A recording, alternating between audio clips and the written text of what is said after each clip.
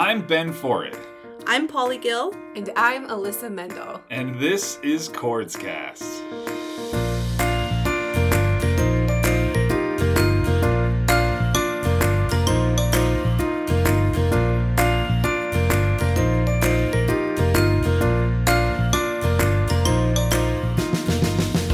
This podcast is created by the team at the Coordination of Rare Diseases at Sanford, or CORDS for short, which is a rare disease registry working to tie together patients and researchers, no matter their condition and no matter where they are in the world. In these episodes, you'll hear interviews with scientists, physicians, rare disease patients, and advocates, along with updates on our registry and ways that you can get involved. Let's get started.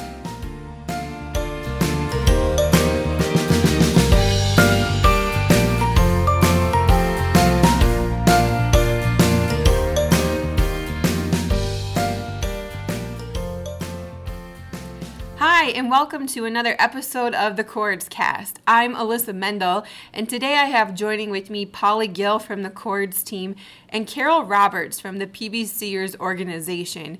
Carol's going to walk us through and share a little bit more about PBC with us today.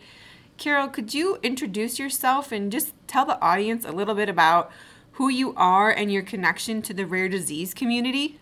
Sure, Alyssa, I'd be happy to.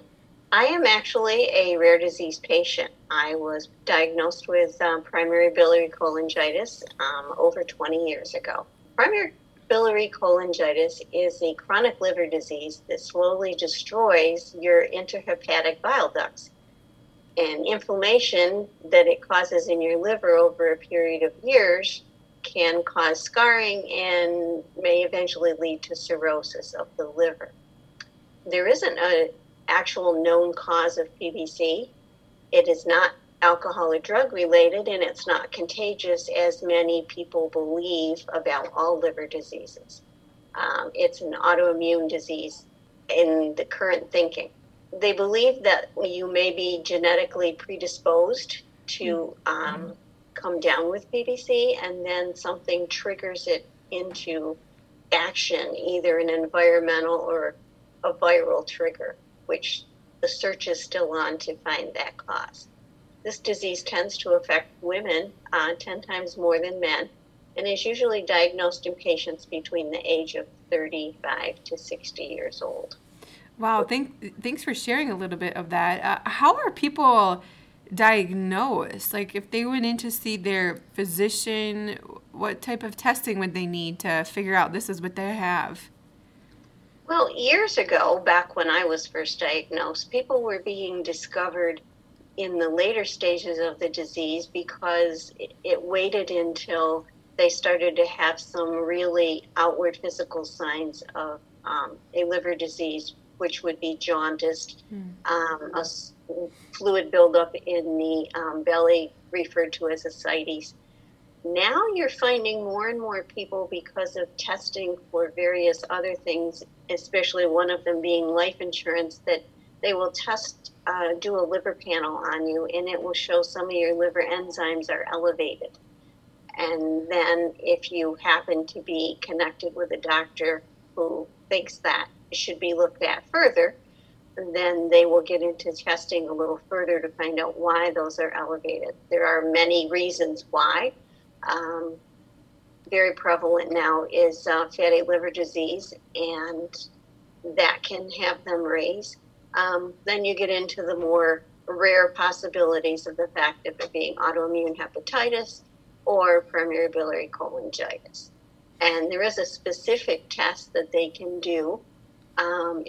They're testing the AMA M2, and that combined with a elevated alkylphosphatase level will pretty much conclude that you have PBC.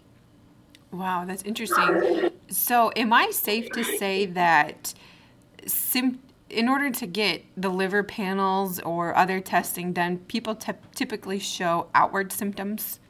The usual symptom that would bring most women, as we know, women do not like to go to the doctors. We tend to visit our gynecologist when required, and other than that, we say, oh, we'll just take care of it. But the main symptoms that people would notice first that may lead them to the doctors is an intense itching. And it's not an itching that is like you got bit by a bug and you scratch it and it goes away. This itching is under the skin. It's almost more of a burning sensation, and it doesn't go away.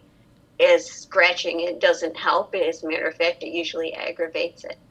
Another symptom is major fatigue.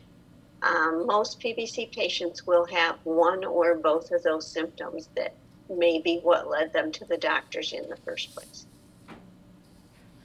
That's really interesting. Thanks for giving a quick overview of some of those symptoms. And this is Polly talking right now. And so when did you decide to become an advocate for PBC? Well, Polly, I'm not sure I ever really made a conscious decision. I joined the organization after my diagnosis as a patient. I wanted to learn more about my disease and the treatments that were available. Because of them, I came to realize that as a rare disease group, patients and their families would need to be the ones to raise awareness about rare disease and to raise money for research. And that compelled me to step forward. I am not one to sit back and say, oh, poor me. You know, I'm one to say, okay, how can we fix this and what can I do to help? Our treatment options were limited at that time, and I was losing the friends that I had made in this organization to the disease.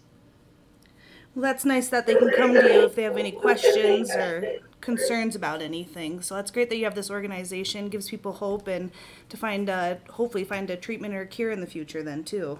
Yes, it is. It's the reason that the reason that we exist is so that people do have that. We don't like to sugarcoat anything. Many patients do well on the current treatments and go on to live an absolutely normal lifespan. There are others who aren't able to do that, and they have a really tough journey with this disease. It can be simpler for those that aren't affected by as many other autoimmune diseases because they tend to travel in sets. If you have one autoimmune, you tend to come down with at least one or two friends that join in. I think that's why I've been fortunate to have done as well as I am to stay active, because I haven't had any other autoimmune diseases or other diseases affect me, so that I don't have quite as debilitating symptoms as others would do. And I figure as long as my health allows it, I will be the voice and step forward and be the action as long as I can. Can you tell us about the PBCers organization a little bit? Well, the PBCers organization was founded by Linnie Moore after she was diagnosed with PBC, and she is probably one of my biggest inspirations in working with the group. She was told she had PBC and she was going to need a transplant within 2 years or die. She got on the internet and searched, and the information that she found was depressing and outdated. It told her there was no cause, there was no cure. You'd need a liver transplant or you would no longer be with us. So reaching out online, she posted a message to a transplant group board to get more information on that aspect of it, and she found 3 people who had had a PBC diagnosis. That group of 3 grew into the organization today, which has over 5,000 members worldwide. The original mission was to offer education and support to primary biliary cholangitis patients, family members, and friends, and to raise funds to help search the causes and cure for PBC, and that remains our core mission today. Actually, the word PBCers looks like a cute way to say people who have PBC, but it stands for Primary Biliary Cholangitis Education, Research, and Support. And so that was how the name came about.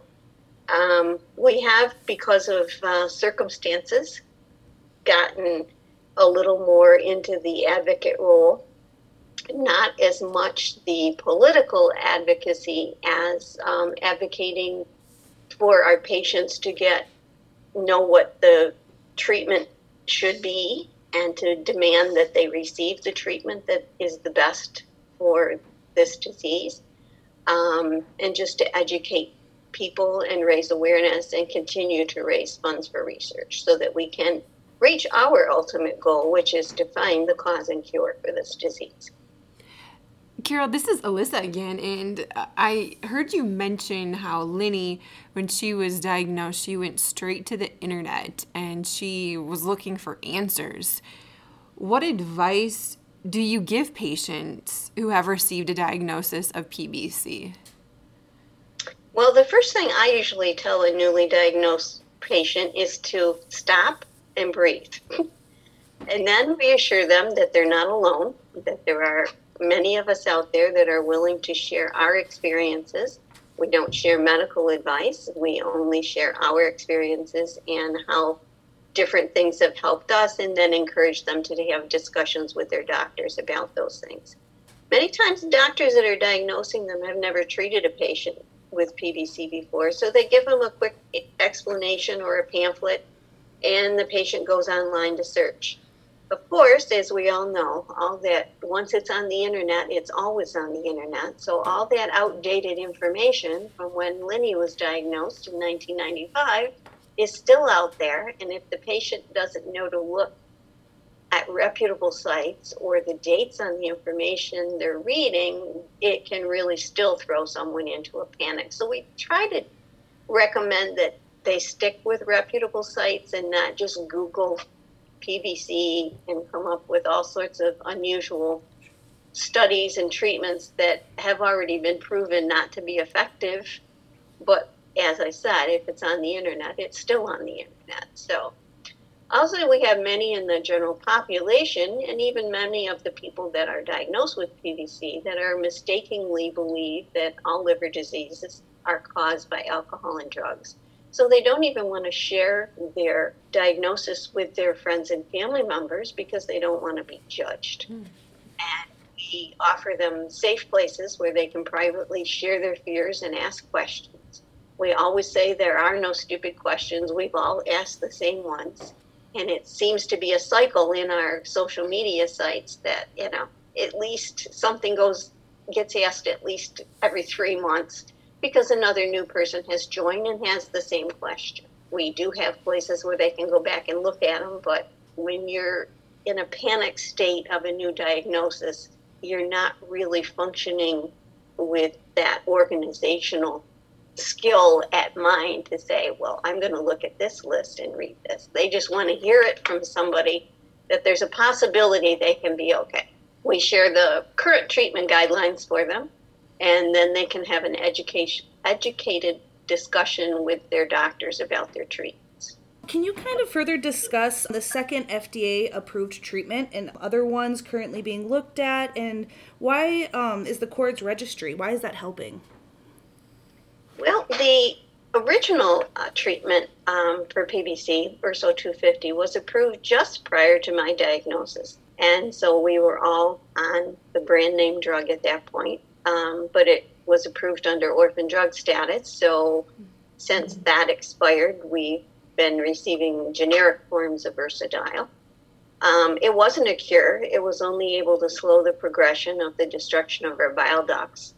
It works on the theory that it's a less caustic bile acid than the ones that your body normally is producing. So if you put in the less caustic, your body will stop producing as much of the caustic bile. And then when the ducts are damaged and it starts to back up into the liver, it will not cause quite as much damage.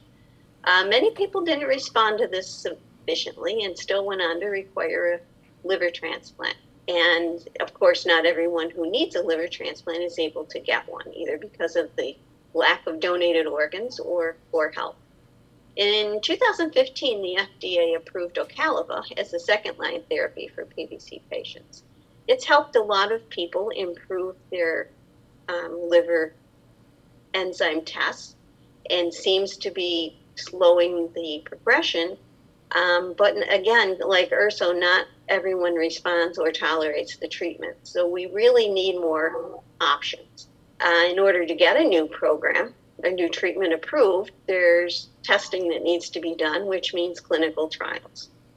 In rare disease, the pool of people willing and able to participate is limited. And then once you've participated in one clinical trial for PBC, the parameters of the next trial may exclude you from being in the second trial for a certain period of time, or sometimes forever, depending on what the company sets up as the parameters. So this, again, takes this small pool of people and makes it even smaller. For those who don't know, a registry stores information with people with a specific disease, a syndrome, or a group of diseases. And when you enroll in the registry, you create your personal health record, which is combined with other patients to help create this registry. Researchers who are ready to start studies or clinical trials can use this background information on patients to help identify who might be able to participate or look for similarities that could lead into studies. They can include blood and imaging, and mostly it's a patient's natural history along with other medical conditions and symptoms. So having a registry allows patients who are unable to participate in clinical trials, whether because of health or distance and not being able to travel to the clinical trial sites. It allows everyone to be able to participate without having any risk factors. Your health history is all that needs to be in there, and sharing that isn't going to cause any damage to you, and it may be an immense help in moving forward our research. So that was why we came to the conclusion, after doing several surveys within the organization, that we needed to move into a registry, because the surveys were great information and our researchers found them helpful, but they weren't able to compare one survey to the other because it wasn't a continuous information about one person's health. It didn't track a person through it. So, and we also felt that we chose to work with CORDS because the researchers can access their registry information at no cost. This was very important to us and was actually the top 2 items on our list of making a decision about the registry, because if you don't have a lot of funds, you can't access something that's going to take all your funds. You want to try something out in a small study, then this is the way to go. You have information there, you can look at it. And I believe that from small ideas, larger ones grow. Thanks for that recap, Carol. This is Alyssa again. And for those of you listening, if you're interested in learning more about the registry that Carol is referring to, the CORDS registry, you can go to sanfordresearch.org and you can type in Rare Disease Registry and it'll bring you right to our website. You're able to then enroll if you do have PBC, and you are able to then complete the questionnaire that CORDS and the PBCers have designed. And I just have to say, Carol, it has been such a pleasure working with you and the PBCers. The questionnaire that you developed has been just phenomenal, and I really think it's going to help advance research, like you mentioned. But tell me, why do patients and their families need to advocate for PBC research? Well, there are so many health issues in today's world, and most of us, until we're actually impacted by a diagnosis personally or in our family, we've never heard of a lot of these diseases, and especially if it's a rare disease. Funds for research are limited. Most research dollars are put into areas that are going to impact the most people. And in rare disease space, the patients and their families need to do what they can to raise awareness and research dollars, because it's a reality that without them, it's probably not going to happen. Yeah, I would agree with that. I would. So just to wrap things up here, I feel like you've given the audience a good grasp on what PBC is, how they can help advance research, and ways to participate in the registry. Is there any other information that you want to share with those listening today? Well, we do have our biannual patient education conference coming up in 2020. We bring together patients with top PBC experts, researchers, and we update them on the latest treatments and information about PBC. They get to ask questions directly to these experts. The conference allows them also to meet face-to-face with others and that they've connected with online.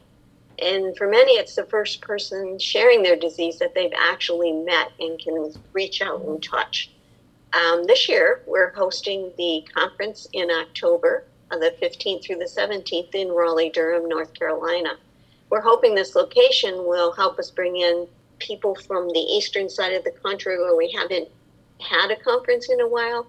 And it is allowing us to work very closely with Duke University and their hospital staff who have a lot of knowledge on PBC.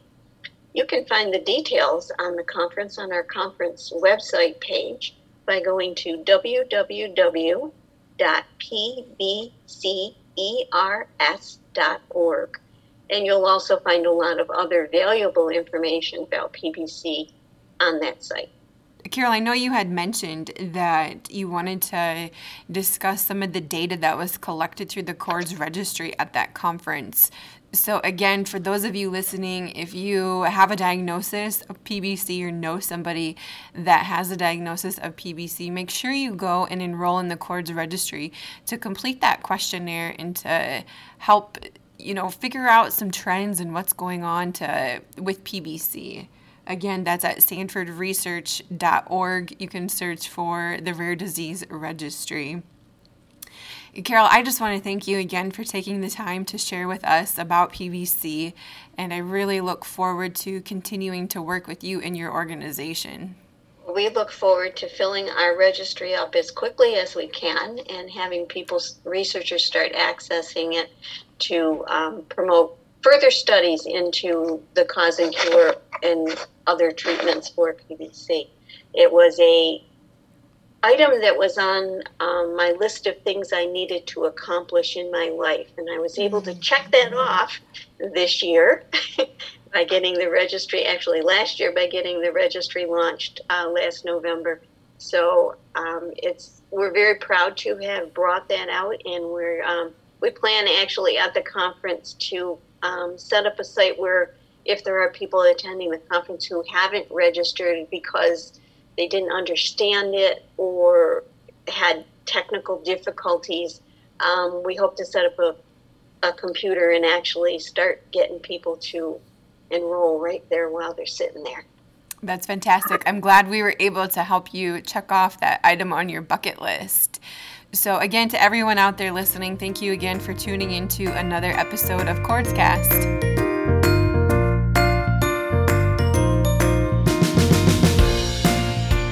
Thanks so much for listening. The theme music for CORDScast is borrowed with permission from Scott Holmes' song, So Happy.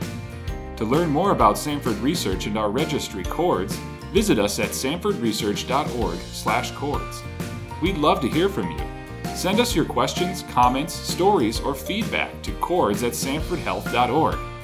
Find us on Facebook or follow us on Twitter @SanfordCords. The content of CORDScast is not intended to be a substitute for professional medical advice, diagnosis, or treatment. Always seek the advice of your physician or other qualified healthcare provider with any questions you may have regarding a medical condition. We'll see you next time on CORDScast.